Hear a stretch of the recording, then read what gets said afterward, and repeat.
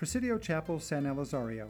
Spain sought to protect its interests in the northern frontier by establishing a network of presidios, or military forts.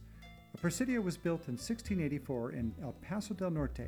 In 1789, a presidio named after San Elizario, the French patron saint of soldiers, was established at the site of the Hacienda de los Tiburcios, located some 30 miles downriver from El Paso del Norte.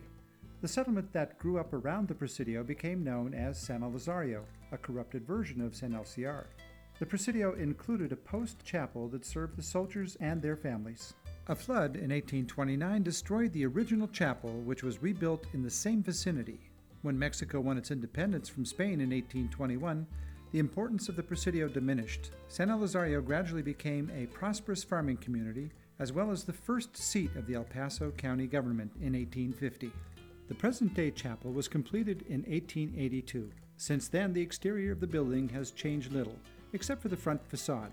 The interior was damaged by a fire in 1935 and has experienced dramatic changes. A pressed tin ceiling covers the original ceiling beams, and the plain wood columns have been boxed in by decorative posts.